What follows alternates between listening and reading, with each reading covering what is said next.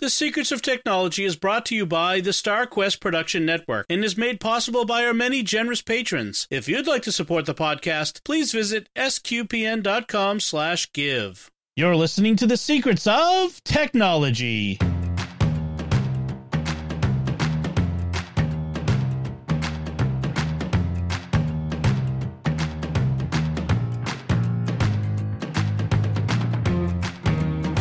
Hi, I'm Dom Bettinelli, and you're listening to The Secrets of Technology, where we discuss the technology news that's important to you from a uniquely Catholic point of view. And joining me today on the panel is Pat Scott. Hey, Pat. Hi. Before we get started, our topic today, I want to tell everyone about a show on the StarQuest Network you're sure to enjoy called The Secrets of Star Wars. You can find that wherever fine podcasts are found or at sqpn.com/Star Wars. So today we're talking about some of our favorite productivity apps. Last time we talked about our favorite communication apps and mostly email and messaging and those sorts of things. This time we want to kind of broaden the field to more productivity apps that kind of fit into a couple of different categories. So things that help us do our tasks and projects, calendars, our contact management, note-taking, knowledge managers, which is a whole nother category, we could probably come back to at some point. I keep meaning to, and collaborative workspaces and that sort of stuff, time tracking, and there's a lot more. I don't know if we'll get to all of that this time, but certainly this is a deep subject that we can keep coming back to in the future. And what we'll do is we'll talk about the things that we use and that we like, and then other ones that are out there that you might also consider, especially if we have any knowledge or background with them. So let's get started and talk about to-do list managers, project managers, task managers. They call it different things. And for me, I've mentioned it before, OmniFocus is the one. My life runs out of OmniFocus. This is a hefty tool. I've been using it from the beginning, since it first appeared from the Omni group, and it's got a bit of a steep learning curve, I will admit. It also is based on the basic methodology is based on the David Allen Getting Things Done methodology, where you offload tasks into an inbox, then later on you categorize them according to context and that sort of thing. You don't have to do that. You can. It's very good for that, but you don't have to. It's project and task management based. So if you think in projects, this is a good one for you. It's not cheap. It's a full featured tool, and you have to pay separately for the Mac version. It's Mac and iOS only. So just keep that in mind. You can get a subscription, $10 a month, or you can do the standard license where you buy a license, which is for the Mac only. It's like $50 for the license. And then there's a pro level where you get where you pay $100 for the license, then you pay for your upgrades. Or you can do the subscription, which is $10 a month. And that gives you the Mac, iPhone, iPad, and web versions. So if you are using a Windows machine or a Linux machine, you can use this on the web as well. So that's what I use, OmniFocus. That's my primary task management tool. But Pat, what do you use to keep track of the things you need to do? A couple of things. I use Do. I think we talked about that recently. Yeah. It's a small little app, but it's a quick to-do list. I had tried To Do from Microsoft, and I just kind of lost interest in it. It just was too difficult to keep up. I have had some clients that use Todoist, but I typically stick with the Apple reminders and Do for most of my stuff. And for a lot of people, that's sufficient. Like, that's one of the big things I tell people: don't overcomplicate your life. Don't try to make your needs fit the tool. Get the right tool for what you need. And for some people, just a list of tasks, a list of things that they need to get done is sufficient. I've tried to get my wife, Melanie, to use different things, and she's like, nope, this little piece of paper that I got is sufficient for me. And it'll work. If it works for you, it works. So Yeah, Apple Reminders is great. It's gotten better over the years.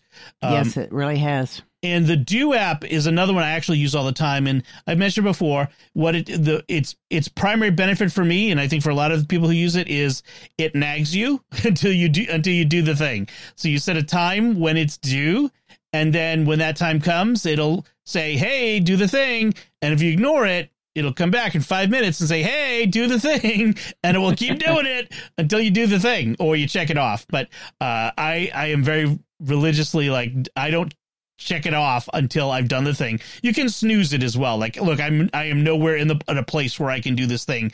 Come back in an hour or 3 hours, and then I'll do it. So yeah, Do is a great little app for that too. Other ones, Things from Culture Code is another Mac one that I've tried. It's very much about design. It's very nice looking, but it's a little too open for me. Like, I need Rails with my task manager. I need more structure. Yeah, I definitely need that. And one of the things I love about OmniFocus is it works with AppleScript and JavaScript, and it's very extensible. And I've got it programmed with using Keyboard Maestro, and I can import templates for projects and that sort of thing. Every episode of a show has a template that I store in a different app that I'll talk about soon called Drafts. And then I use a script to bring that into OmniFocus with the right due dates and titles and all that sort of stuff that I fill in at that time. So OmniFocus is my favorite to-do list manager. So let's talk about calendars. So for there's two levels here. There's like calendar as a service, and then calendar software that sometimes connects to that service. And what do I mean by that? Well, if you're a Mac user or you're an Apple iOS user, you probably have iOS calendars, iCloud calendars. If you're an Android user, or you could be a Mac user or iOS user, you can have Google calendars. And the built-in calendars, like on an iPhone, can access both Google Calendar and iCloud Calendar, or another independent calendar that's just on the phone. And then the other software can do the same thing on the Mac and iOS. And so that's why I use an app called Fantastical. It's another one of these. It's not a cheap app, but to me, it's well worth the price. It's a bit more expensive than other ones. But what I love about it is, they were the first one around the block to give you natural language entry of meetings and events and that sort of thing. And so it parses as you go, like a lunch meeting with Melanie on Thursday at noon at McDonald's or something, whatever. And then, and then you can use, and we'll figure it out. Okay, the location is going to be McDonald's. Melanie needs to be given an invitation, the times, and does all that sort of stuff. And it does it for you. So that's one thing it does. It also does templates. So, for example, like next time I need to, like Jimmy Aiken and I decide, we're going to record Mysterious World next Saturday. Okay, boom. I just say, use this template and make it Saturday, and it fills in all the rest of the data because everything else is standard in the calendar event. It also does a thing which is really nice that I've had to use third parties for in the past, which is if you're trying to set a date with a bunch of people, you can give them a URL and that's specific to your calendar, and they can and you can say, choose one of these dates and times. Just pick from among this. And so everyone who gets that URL can choose, and then you will settle on one of those times. And until that gets settled, it won't block off your calendar, but it will tell you, like, these are potentially blocked off with an event coming up. So, be careful scheduling for this. So you can do that, and there's several other features like that. And so it's a really great. It's almost like a digital assistant. So Fantastical is great for that. But you could also, Apple's calendar, built-in calendar, and Google Calendar both are pretty good on their own basic calendars for doing the things you need to do, and you get multiple calendar spaces for like personal or shared and that sort of stuff. So you could use them for that too. Pat, what do you use? I primarily use Google Calendar. I sometimes look at it through the Apple Calendar, iOS Calendar. Also, with both of those, you can, well, actually, with the Apple Calendar, you can connect in the Yahoo Calendar so I can see my husband's calendar over there on Yahoo. And I used to use Outlook, but it's clunky and it won't really easily deal with other calendars like Apple and Google, except in a read-only mode. At least that's what it was doing before. I think they've tried to integrate Apple's calendar in there, but I'm not real happy with the way it integrates it in. So I've never used anything but the Google or the Apple calendar or the Yahoo calendar, basically. Okay. So a calendar I used to use ages ago, it's still around, is called BusyCal.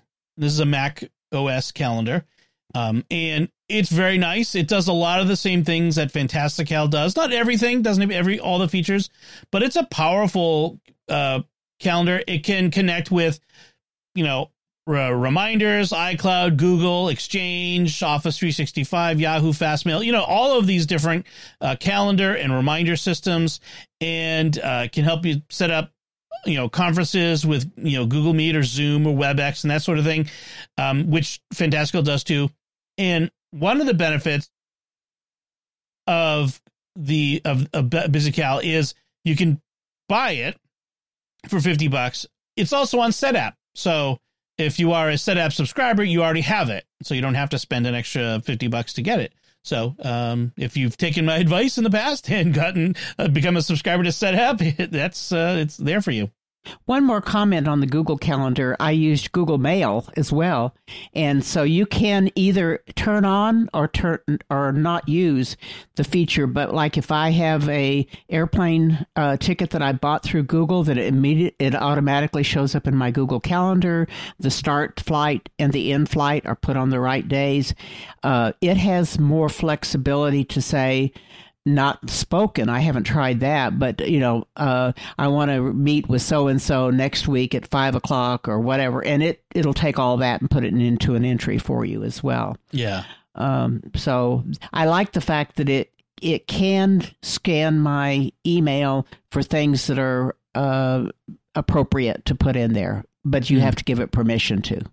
And that's the nice thing with a lot of the software is it can, like the third-party software can integrate with the Google Calendar, Apple Calendar, and that sort of thing. So you can have the best of both worlds where, you can use your Fantastical or BusyCal or what have you, and still get those features, like you mentioned, the integration between Gmail and Google Calendar. And of course, Outlook, which we mentioned last time as an email software, also has a calendar. Of course, Outlook is the business standard software for a lot of people. Its primary benefit being that it works with Exchange, so you can use your Exchange calendars on that. And then if you want to talk about the third leg of the triumvirate of productivity, that's contacts to go along with your calendar and your to-do list, and maybe four legs because you got an email is also a productivity tool, but contacts is important because it helps you with your calendaring and your meetings and your email and all that sort of stuff. There isn't a whole lot in this area, frankly, unless you get into CRM, like relationship management, like Salesforce and that sort of stuff. But for basic contact management, you basically have Apple Contacts, Google Contacts, Yahoo Contacts. Right. The various email services, AOL, etc. Yeah. I feel funny using any of the others other than Apple for me, or Google. I'd be fine with using Google too. Some of the others I worry about when I upload my contacts. What are they doing with that information? That's correct. Yeah. So you don't want Facebook or some of these other, or Twitter or Instagram to get your contact list. Every time a social media network asks for your contact list, please say no. Because not just for your own sake, but for the sake of everyone in your contact list, because they're not privacy. Right. Yeah. They don't have a chance to say, I don't want to be in that company's system. So I use Apple Contacts. The Apple Contacts app is okay. It's just okay. Just like Apple's Calendar, it's just okay. So I use another app from FlexiBits, the makers of Fantastical, an app called CardHop. And it uses a lot of the same natural language processing to do the tasks I need. I can pull up CardHop with a keyboard shortcut and just type like message Pat, and it will bring up messages and open it up and create a message to you, Pat, and I put my, I'm ready to start typing. So it's really nice like that. Or I can enter a new person and I can, type, email : and type in their email and their phone number and all that sort of stuff. So it's really nice that way. It's really keyboard friendly in that sense, where you don't have to do a lot of clicking around. You can do a lot of typing to get stuff in there very quickly. One of the things I wanted to mention about Apple Contacts is there is a bug that has been around for a long time, and I have not seen Apple fix it, and that periodically I have clients that all of a sudden the names of their email groups start duplicating. And duplicating. And I've even seen contacts do that too, but typically it's groups that'll duplicate. I've never seen the problem with Google. And so that's the other reason I use Google Contacts is it has a great duplication merge feature that if I happen to have two variations of the same, I can quickly merge them and not lose any data. Yeah. Whereas some of the others, it just replaces it, and that's not so cool. Yeah, the Apple Contacts you can merge cards, they call them. You can merge them. Yes. I've seen the in fact, well, let me put it this way. I've had the group duplication problem in the past, but a long time ago. I haven't seen it in a long time on my accounts. I saw it twice this year. Yeah, well, I wonder like if it's long-standing accounts or if there's I'd love to figure out if there's a common denominator for why it happens to some people and not other people. It's kind of a weird bug. Well, according to a lot of the online stuff, they say, well, you've just set up your syncing wrong. You've got too many things syncing it, but I've never found any problem. I mean, I've got one lady that she doesn't do anything but her phone and the Mac. And it's constantly reproducing, 10 copies now, I think, of her groups. And we've tried deleting them and, try to export them out and pull them back in, and it doesn't matter. I've seen some people suggest that if you turn off syncing and then delete it completely from one of the devices, and so there's only one copy, so export before you do this to save it back up. So there's only one copy, clear it out. In fact, because when you have two devices, it exists in three places: on the two devices and in the cloud. So if you turn it off on the devices and all you've got is what's in the cloud, then that should be the canonical version. So if you clear out what's on the devices, you might, because I'm wondering if there's like a corrupt table somewhere that's saying, oh, this needs to be reduplicated and this doesn't exist here. You need to put a copy here. I don't know. It's just kind of, you'd think they could track this stuff down, but Well, as I say, since I've never had the problem with Google Contacts, I just decided that I was going to take and move my house over there. Yeah. So yeah. So that's always an option. Those are the two I would say for us favorites for those. So let's talk about the next category, which is note taking. And notes can take various forms.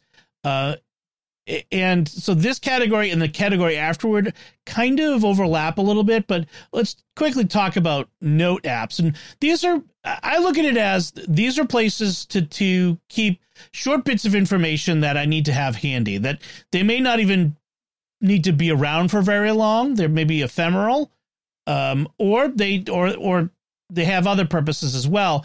So let me just mention a few of them. So one app I use is called Drafts. I've mentioned this earlier in this program. And Drafts is it's a universal inbox. It's a way you open it up and you're presented with a blank sheet and you can put stuff there. And that's the most basic form. But Drafts, it has a nice way of processing information. It has actions that you can either download from their directory or create yourself if you have a little bit of knowledge of how it works. And so you could do things like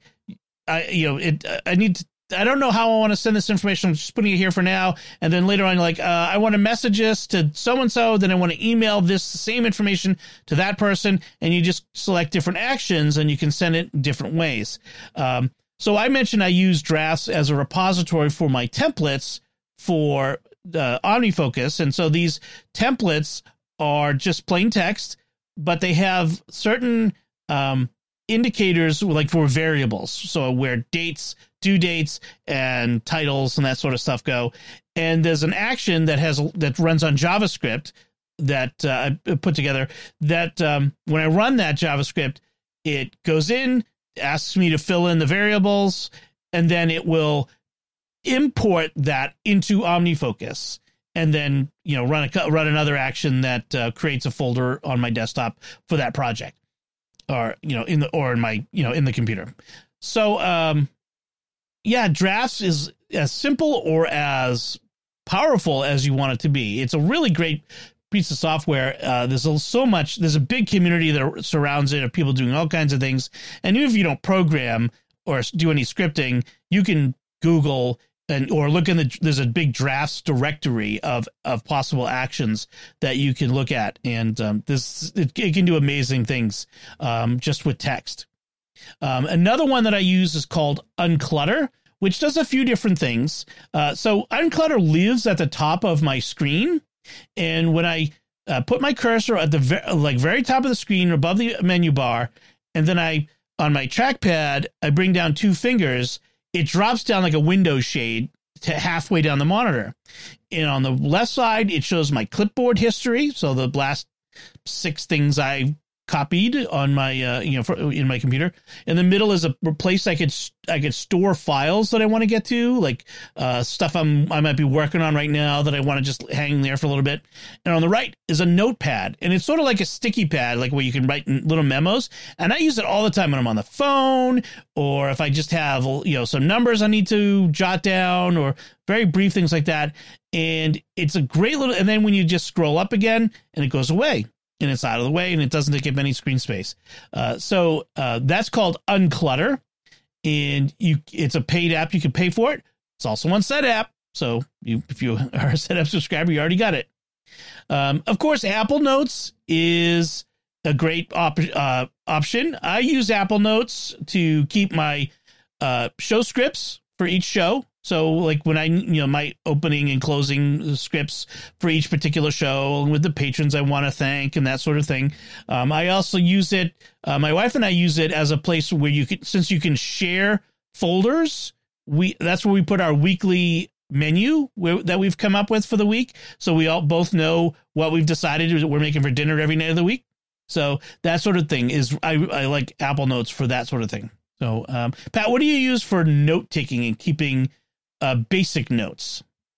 Okay, Apple Notes on my phone, I use it quite a bit, to jot down things like, what shows we're watching, where we are, what episodes, various different things like that, or things that I want to remember to do. Sometimes it's kind of a second to-do list. On a PC, I use WordPad and Notepad just when I'm local on that machine. But the nice thing about Apple Notes is it's on all my iOS devices. I want something, though, that goes between all my devices. And I haven't gotten anything really, really good, except I've just started using Obsidian. And that will go on a Mac, my phone, and a PC, and I can get to them from anywhere if you do the sync. I'm paying for the sync. So that's all of a sudden replaced a lot of things that I've been doing otherwise. Yeah, it's actually, Obsidian's a real powerful tool. And I wasn't sure where to put it in our outline today, because it kind of fits. You can use it just as for taking notes. And it's also so powerful. You can do so much more as well. And it's kind of this weird category. But I have to be able to get the stuff from a Mac and a PC, or from the web, or from my iPad. And that's a real difficult thing, because Apple Notes, I try running it out of the web browser, and boy, is it awfully slow to populate if I've got a large note section. Right. And so I gave up on that. And of course, the PC based ones are only single machine, WordPad and Notepad, so they don't do me any good. Right. So, and I used to use Evernote, but that was more complicated for just note taking. It was a lot more overhead on me. Yeah. Well, since we're talking about Evernote and Obsidian, let's talk about this next category, which I've called knowledge managers and collaborative workspaces. And the reason I call it that is, it's sort of a new category where a lot of this stuff is showing up in there. I mean, we've used some of these tools for a long time, but the way we think about them and the way they've been developed has changed a little bit. And so Obsidian, we've talked about it a lot. I love Obsidian. I use it sort of as a personal and work wiki where I keep all kinds of important, like I keep a daily journal of my work related things that I'm doing. I keep information on all of our sponsors and the information I need to keep on each show. And it's sort of it's a repository of all that sort of information. That's how I use it. And it will sync with your, like you mentioned, you can sync it on a phone and other devices. I use the free sync, but it's not great. I sometimes get conflicts because it has to update. It uses iCloud files, and it has to update the files as I'm opening it. And sometimes if the file doesn't exist yet, if it hasn't synced it down yet, it creates it again. So then I have two copies of the file. So that's kind of a pain. I'm hoping that they can improve that, and maybe the paid version of Sync would solve that for me. I should look into that. I haven't had any problems with it yet, but you realize I've only been using it 3 or 4 weeks. So yes. So, but it's becoming my brain dump. If as I do research or I do trying to figure out stuff, it's a good place. Oh, I saw an article about that the other day, so put it in there, and it's really been a help for me. And it's great because, like, even though it's plain text files, some of the plugins that are for it, there's a data view plugin that allows you to really take this well beyond text files. I keep track of all the books I'm reading or have read or plan to read using the data view plugin, and it creates these really nice tables of data. I mean, it's really amazing.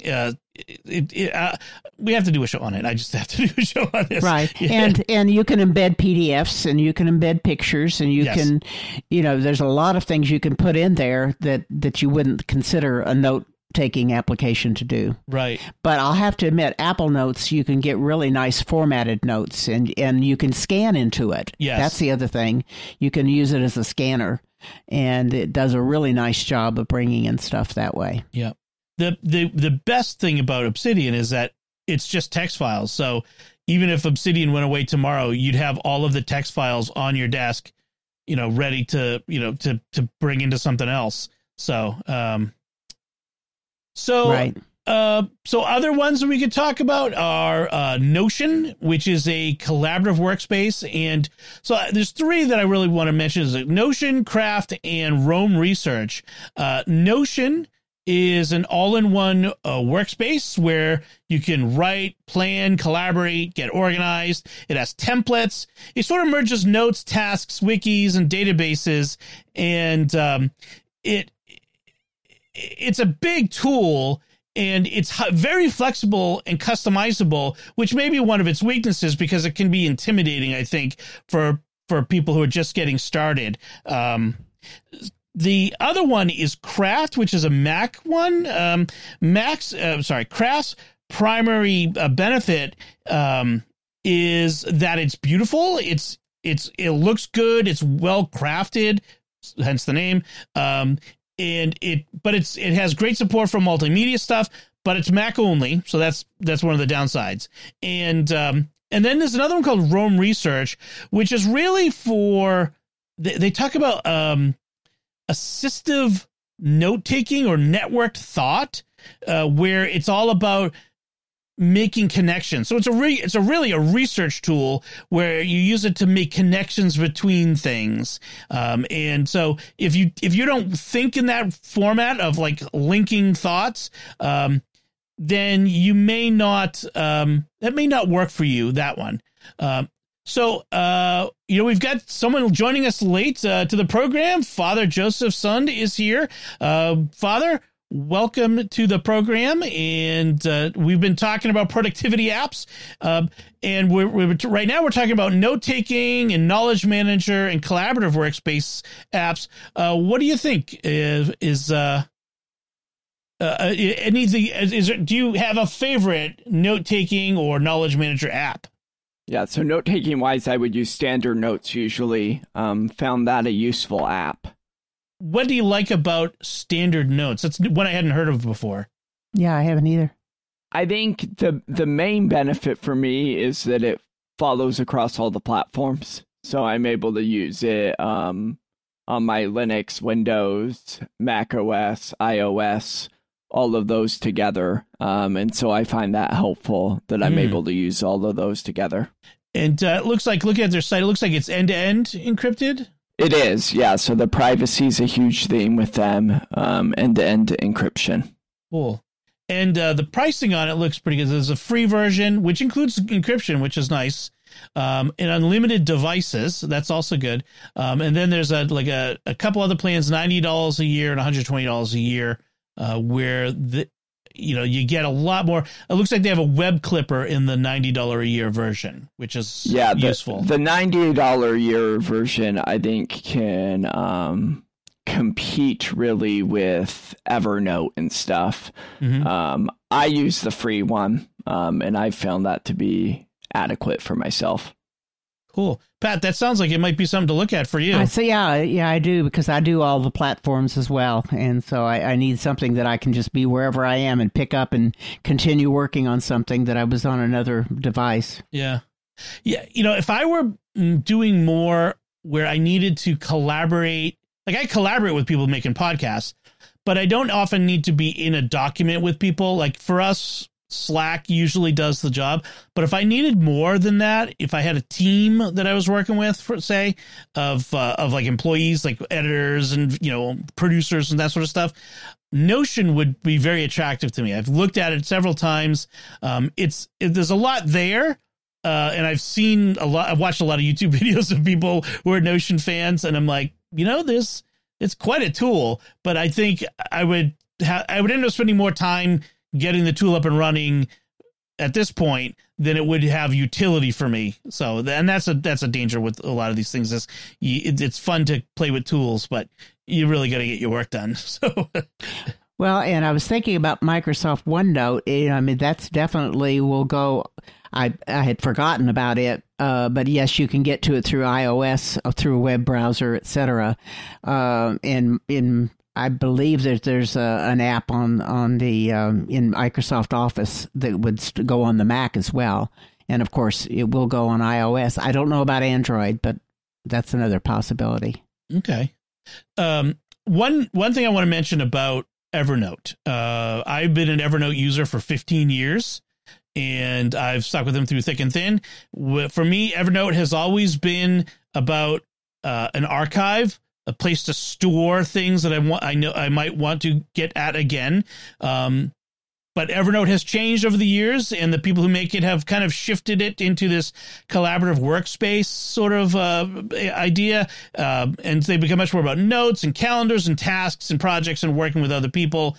And it really has kind of left me behind in that sense, especially when they went to a new platform architecture called Electron, which means they write the app once and it's supposed to run on all platforms. And sometimes that's okay, and sometimes it's not. It doesn't work as great with Evernote because it breaks scripting, for one thing, which I used it a lot. But I kind of stuck with it because I had, I think, 40,000 notes in Evernote, and I just decided to cancel my subscription because the pricing went up and went way up. It has new owners, and I was paying 2 years ago. I was paying $44, I think, and I was grandfathered in under an older plan. Last year it went up to $70-something a year, and now they're talking about I think $140. I think it's either $130, $140. I was going to say I was remembering $129. Yeah. Yeah. So, but yeah. And I'm in the boat of I don't have as many as you do, but trying to get them down into another format, I have spent a week, and every time I spend some time trying to do it, it fails along the way. And so I can back them up, but I really can't convert them. I'm just going to have to abandon that idea. Well, I was able to convert by moving to a different Mac software called DevonThink. And DevonThink has an Evernote import ability. It doesn't look great, but it's usable now. At least it's all there now, which is fine.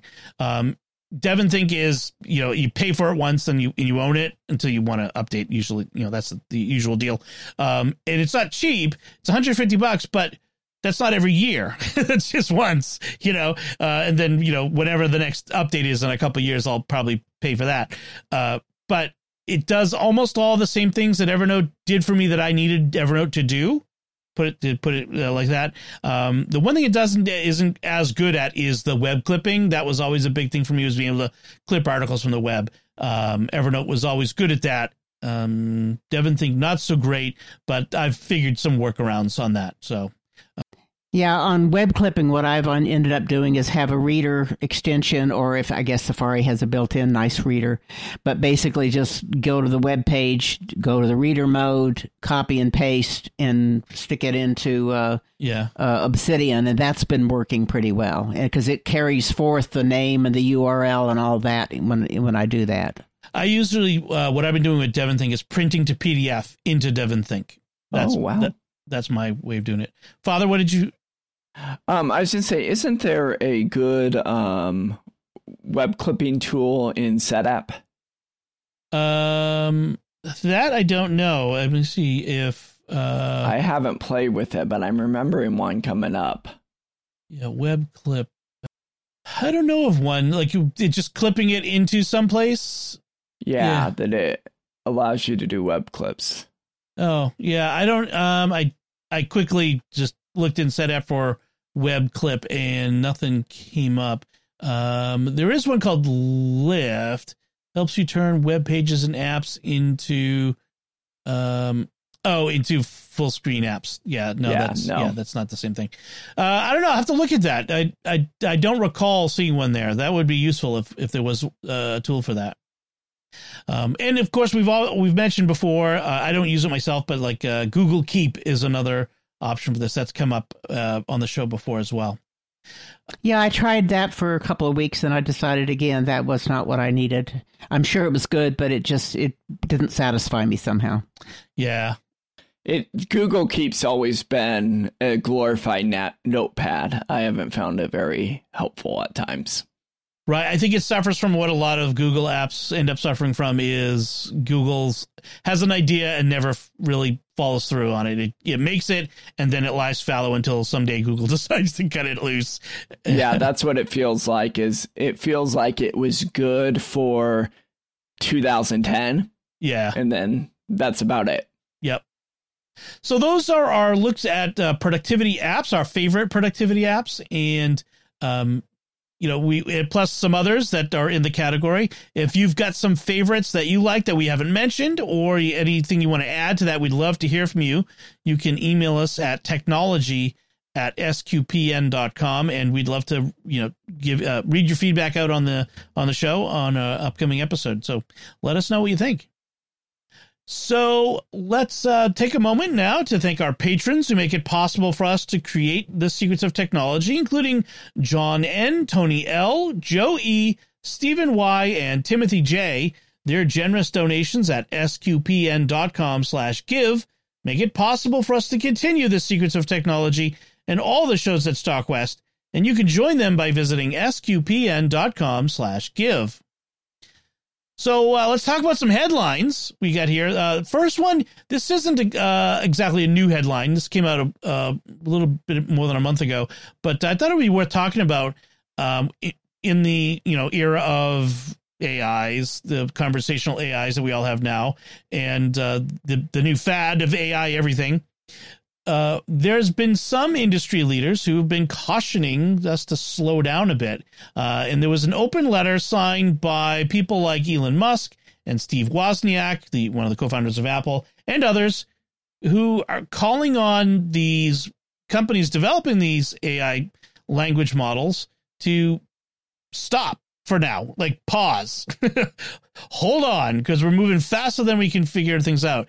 And yeah, in fact, they said like stop with GPT-4, which is OpenAI's latest large language model, and wait a bit until we can catch our breath in a sense.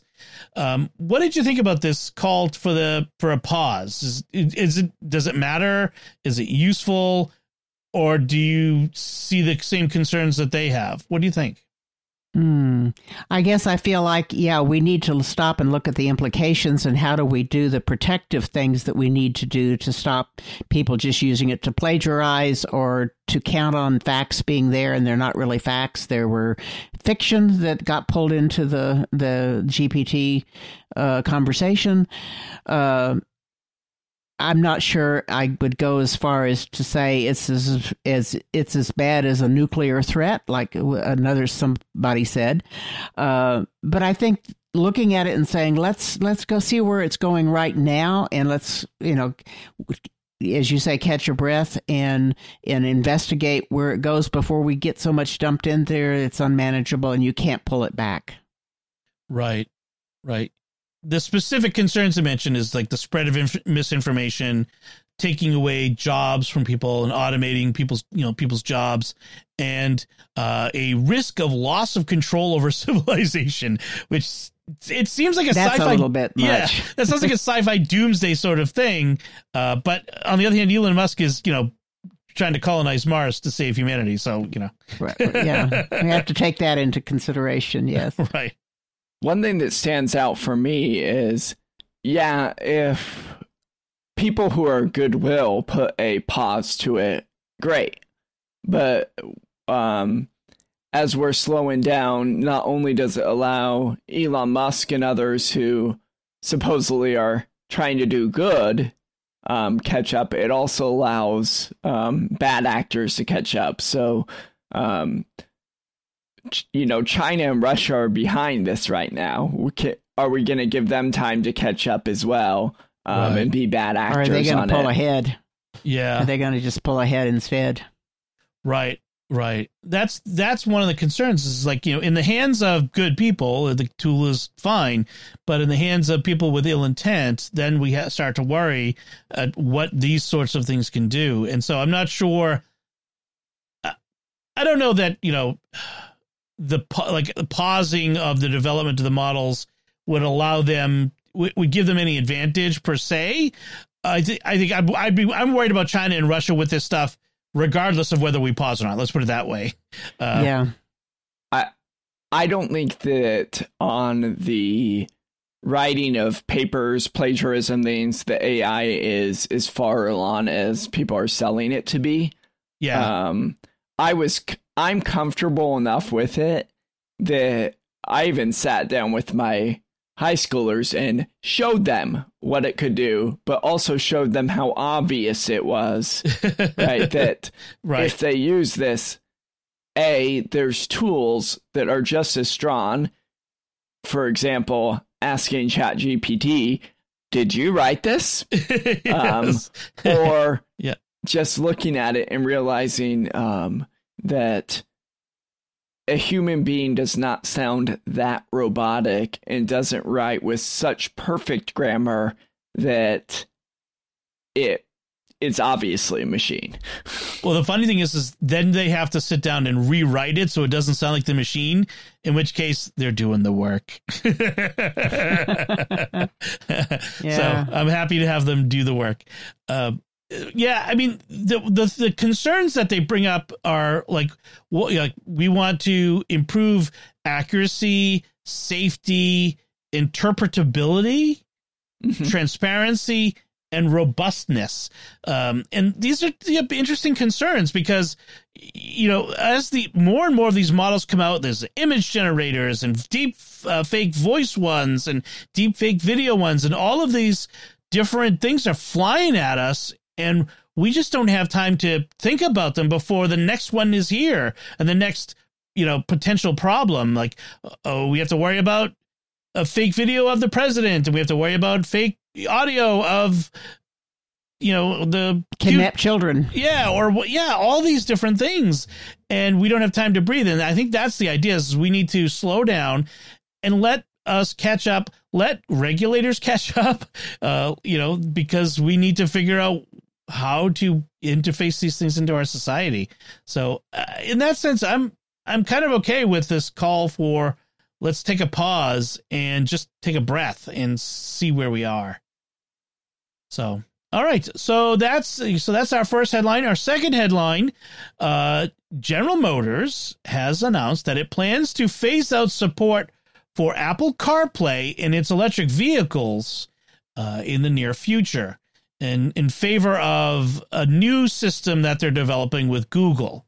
So CarPlay from Apple, Android Auto from Google are two ways that you can connect your phone to some models of modern cars, a lot of models of modern cars, that puts a modified interface from your phone onto the infotainment screen in your car and lets you do certain functions without having to look at your phone. Things like control podcasts, which is great, or do navigation. And this has been a big feature for a lot of people who've been buying cars in the past, say, 5 or 6 years. Most vehicles in this 5-year time period, I think, are all support both CarPlay and Android Auto. But so this seems like a big surprise from GM. And after this came out, Ford, meanwhile, came out and said, "Oh no, we're doubling down. We are totally on board with Apple CarPlay," which, that and $1.50 will get you a cup of coffee, as far as that'll go. They could then come out next year and say, we've changed our mind. But for the moment, they've seen an opportunity. Some people say, oh, it's about GM trying to get in on that sweet subscription money, where is if you're using their built-in system, then you're going to have to pay them to use it. Or they just don't like giving up control to the third party like Apple or Android. So what do y'all think of Google's plan, or Google's General Motors plans, Google Motors plans to ditch CarPlay? Would it affect whether you buy a GM vehicle or not? All of our vehicles are too old for CarPlay, so I'm in the same boat. I would love to have CarPlay available. I didn't like it that much when I used it on rental cars. It seemed to take over the functions where I wanted it to, shall we say, be a blend of what I wanted to do and what it wanted to do to me. But I just think they're going to antagonize a huge segment of the population if they say, we'll do Google, but we won't do CarPlay. Right. Yeah. I mean, it's kind of a weird thing, because they're instead of just going with Android Auto, they want to do some third thing that Google is developing with them, which to me sounds like we want to own it. Like, we'll pay Google to develop it, but we'll own it. And it really makes it car centric again. We're going back to the day like when everything is about the car, whereas everything I need is in my phone. And like, I've got an old enough Honda that it doesn't have CarPlay.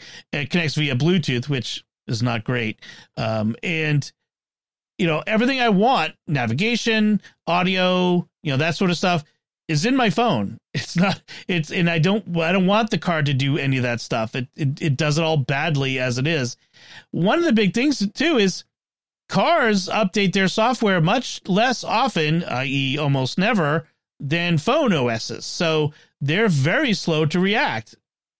Yeah, there's a whole bunch of cars out there that I get into and the owner will tell me, yeah, I'm sorry, that place isn't on the map program yet because they're using this outdated software that they can't update.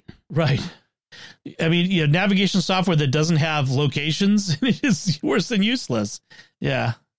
Or it can't update itself. Yeah. Right.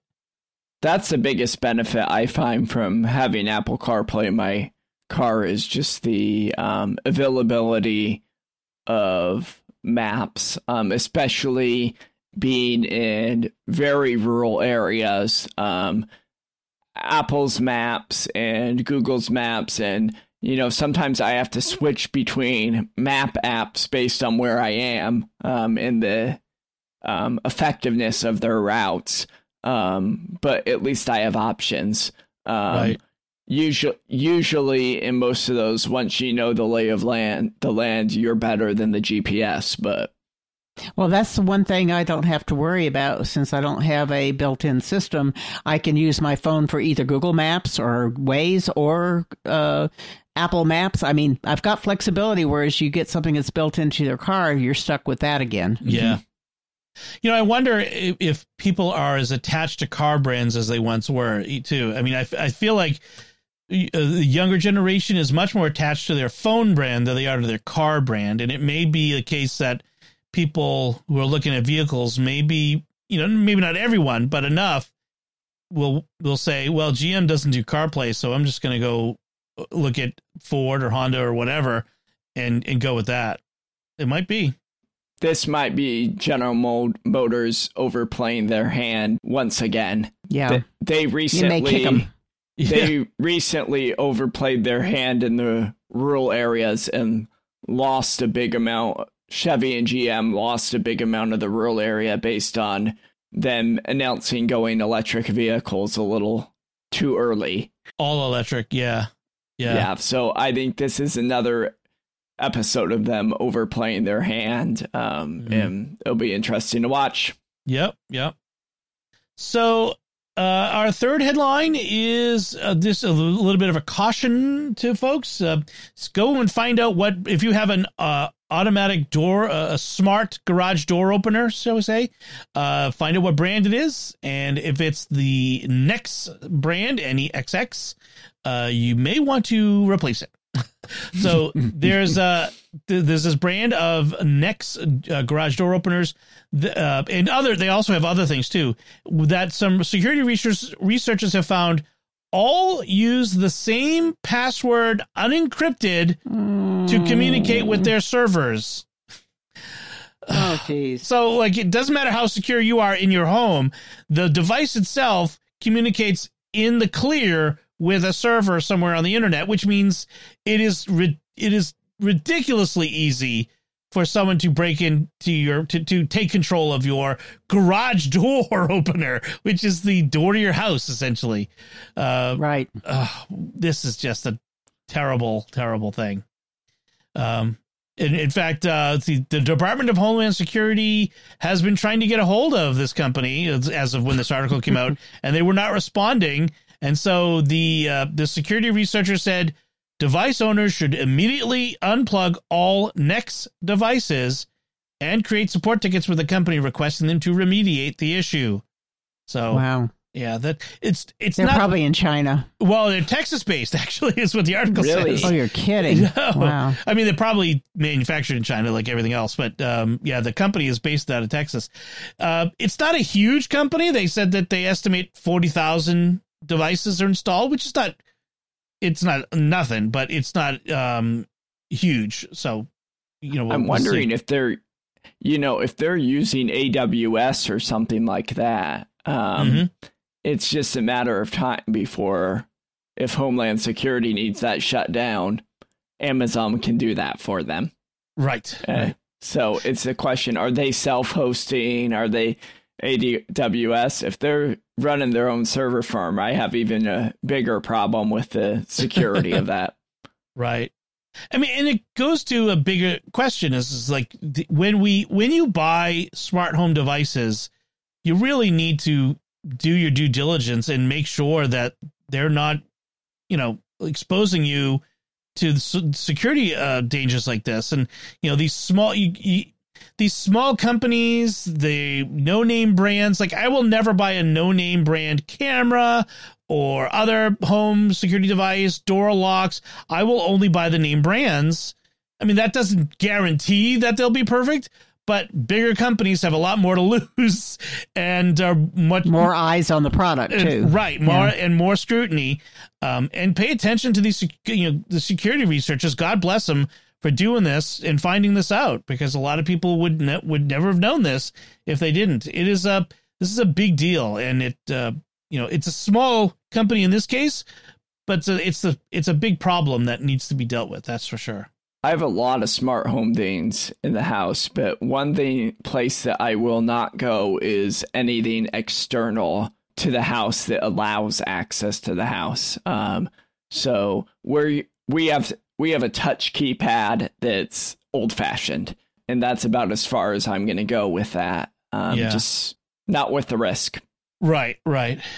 So those are our headlines, and let's move on to our picks of the week. And Pat, why don't you go first? What is your pick this week? Well, when we had the LastPass debacle where they had the bad actors getting into their system, and then a lot of people said, well, let's see how they handle it. And they kind of flubbed a little bit, but it was a very sophisticated hack. I'll have to admit, reading the stuff, it was like they weren't negligent to a huge degree and left the door open. They found somebody who was just really intent on getting in. So I ended up switching all of my stuff over to Dashlane and was plowing ahead with that and converted everything and have been using it. And so far it had been working pretty well. And then this last 2 weeks, it stopped filling in on Chrome. I could use it on Firefox. I could use it on Edge, but Chrome, I couldn't get it to fill in. And I removed all my other extensions and, reset the settings. And it's just it wasn't reliable for me, and I was getting frustrated. So I remember our discussion in which several people mentioned Bitwarden. So I said, what the heck? It's free. Let me try it. And it converted all my stuff. I've started using it. It's a little bit different in the way it fills in, but it's consistent and it works. And I'm happy with it, and it's syncing by different devices. So I just wanted to say, just the free version is fine for what I'm doing. Mm-hmm. And I know that the paid version has other things like legacy and all that type of thing that would be nice to have too. And the paid version is $10 a year, which is almost nothing. Yeah. So and I probably will jump to that as soon as I've spent like 2 months with it. Yes. Then I'll think so I'm paying for it. I've got a paid subscription for Dashlane and for LastPass and for now I'm using this, but some of those are coming to an end on their subscription. So okay, I've used Bitwarden almost for 2 years now, and love it. And I'm the type that now that I am settled down in life and have a little bit of money to spare, I'm a priest. I'm not rolling in cash, but paying.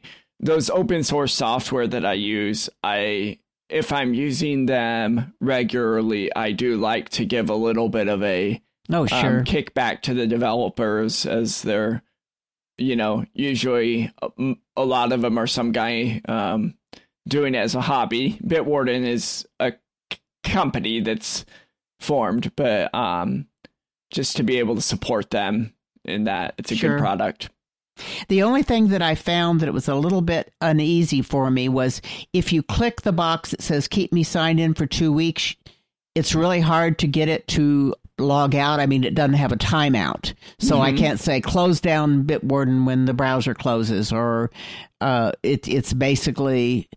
what it will do is it will give you a lock, which you have to enter a PIN to get back in. Yep. You can set it up that way. And that relieved my mind. But it was the first few times it was like, wait a minute, this thing is going away when I reboot or come back in. It's still there. It's still open. Oh. So that's just be tricky about that is mainly to watch that. Yeah, the big benefit of the paid is the advanced two-factor authentication, in which right from your clipboard, you're able to put those 2FA pins in right away. And I've found that a lifesaver. Yeah, I haven't tried that yet. So that sounds like a good reason to go to the paid version, too. Nice. Excellent. Good choice. Father, what's your pick this week?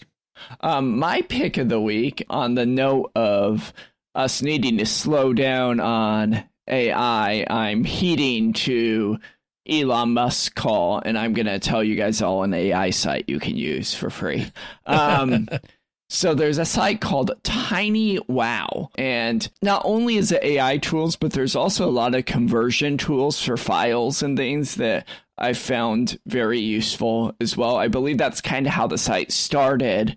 And then they added the AI write things. And I believe they're using GPT-4 on theirs. And just some nice tools. I've used it a little bit as I'm preparing my lesson plans. For next year, I'm not letting it write all my lesson plans, don't worry. But sometimes as I'm saying, like, what is content that I should follow on teaching philosophical logic to high school seniors, right? And it will give an outline, and I can look at it versus my outline and go, oh, that's something I probably should have covered. And so it's helpful in that mind that it goes through and it's browsing the internet for other things, and something that I would normally probably do a Google search and see who else has put resources out there, right? The thing I wish it did was cite its sources to me. That would be good. Yeah. But it's been helpful. I think with it, you still need to be an educated mind and only be using it as a suggestion and not a Control-C, Control-V thing. Yeah. Right. Well, who did I hear someone say? We should treat these things like an intern. So you tell it, hey, do this thing, and then if it was an intern, you wouldn't just turn around and put it in production or send it out. You would check it and make sure it's got cited the sources, that it's correct, that they did the job right.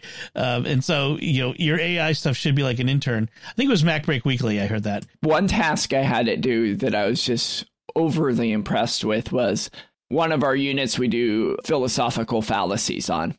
And I asked it to generate a table of the top 10 philosophical fallacies with definitions and examples of each. The examples that it came up with were, and it was with a bend towards high school seniors. And the examples it came up with were just spot on. And Good. it was kind of neat to see how that worked out. So it looks to me, as I look to the site, the way what sets it apart is it breaks the tool down into easier chunks to use. So like if you go to Chat GPT, say, you can do all these things if you put the right prompt in. What they're doing here is sort of giving you the prompt. So you can click on all these buttons: essay writer, paragraph writer, podcast script writer, LinkedIn post generator, blog post ideas, and it's sort of giving you the prompt to get you started. And I think that's a nice element of it, because sometimes you just, with like the Chat GPT or some of the AI image generators, you see that blinking cursor, you don't know what you're supposed to say in order to get what you want, and that's the trick. I also like, I might be using this myself, because I often have to, when I'm making thumbnails for our podcast episodes, I need to get images from movies and TV shows, and I often end up with WebP file format, which I hate. It's not usable for anything. And I have to go find a JPEG converter or a PNG converter. Well, it's got one built in here. So, that sort of thing, it could be very useful. So I'm liking this, and it's free, right? It's all free. So it does make me wonder who's paying then. I looked at their privacy policy. They do delete everything within an hour is their claim. Okay. So. And it does say that they have ads to keep the content free. Yep. So there's ads in there somewhere. Yep. Oh, okay. The one thing that I noticed, Dom, that might be a benefit to you is I'm trying to find it here. There's a specific one that works with SEO and metadata things that can write a good description for a podcast or a web page for you that can put those metadata things in for good hits. Oh, good. Thanks. I'll have to check that out, because trying to get seen these days, that's always the trick. Here it is. Meta description generator. Meta description generator. Okay, great. That'll be very useful. Excellent. Maybe I could ask it to come up with a script to convert all my Evernote files to Oblivion. That might be possible. You could actually, I wonder if the GPT-4 could do it. That would be funny. If it's that would be, because there are some people that have, posted articles. As I say, I've gone down the rabbit trail on 3 of them, and one of them just stopped working, and the other one only converted like 4 files, and I have no idea why it wouldn't convert some of the others. So it's like, So Very good. Well, that's I'm going to spend some time on TinyWow. That's for sure. That's a good pick. This looks like a lot there. So my pick this week is another piece of software from Objective-C, objective-see.org, a nonprofit 501c3 software-based foundation.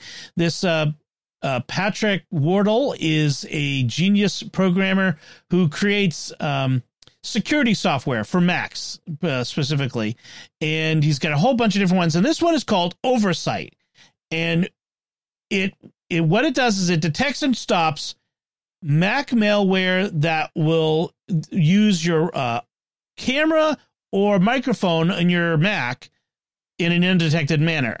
And so, if it can get a hold of these, now it's really hard to get in control of Mac's camera or microphone, especially in a way that doesn't alert the user. The operating system has these built-in indicators, but sometimes those are pretty unobtrusive, and you might overlook it and whatnot. So this is just another layer of security, and basically what it does is it monitors your Mac's mic and webcam and alerts you when the internal mic is activated or whenever any process accesses the webcam, which, so you're going to Zoom somebody, you're going to FaceTime somebody, it will come up and say, oh yeah, I know I'm doing that, allow. And 99% of the time, that's going to be what's going to happen. It's just that 1% when you're like, wait, I'm not asking it to be on a thing. Why that shouldn't be there. And that's when you hit block and then figure out what's accessing it. So it's just, and it's absolutely free. He does these things for free. He asks for people to support his nonprofit if you can, with a little bit of money to help him keep going. But in general, it's free. And so it's just another one of these great little tools for securing your Mac, which is a really great thing. I'm wondering if there is I'm going to check that out on my Mac, but I'm wondering if there's an alternative to that on the Windows side on these. That would be interesting. Yeah. I mean, there's a lot more of commercial security software on Windows than there is on the Mac, which is why I'm so glad to see that this guy, Patrick Wardle, is doing all this for free. So it is nice to see, that's for sure. All right. So that does it. Those are our picks, and that does it for our discussion this week. We'd love to hear what you thought of anything we talked about this time. You can let us know by commenting on the show at sqpn.com/technology or the StarQuest Facebook page at facebook.com/StarQuestMedia, or send an email to technology@sqpn.com, or visit the StarQuest Discord community at sqpn.com/Discord. You can find links from our discussion and our picks of the week on our show notes at starquest.fm/TEC211. Be sure to write a review of the show in Apple Podcasts or any podcast directory that likes to write reviews or rate shows. That's a big deal for us. It helps a lot. Every review, every rating really helps us get in front of more people. And, especially when you share the podcast with your friends. If you like the show, please share it with others. Help them get the same benefit that you do from the show. Until next time, Father Joseph Sund, thank you for joining me and sharing the secrets of technology. Glad to. Pat Scott, thank you as well. Looking forward to next time. And once again, I'm Dom Bettinelli. Thank you for listening to the Secrets of Technology on StarQuest.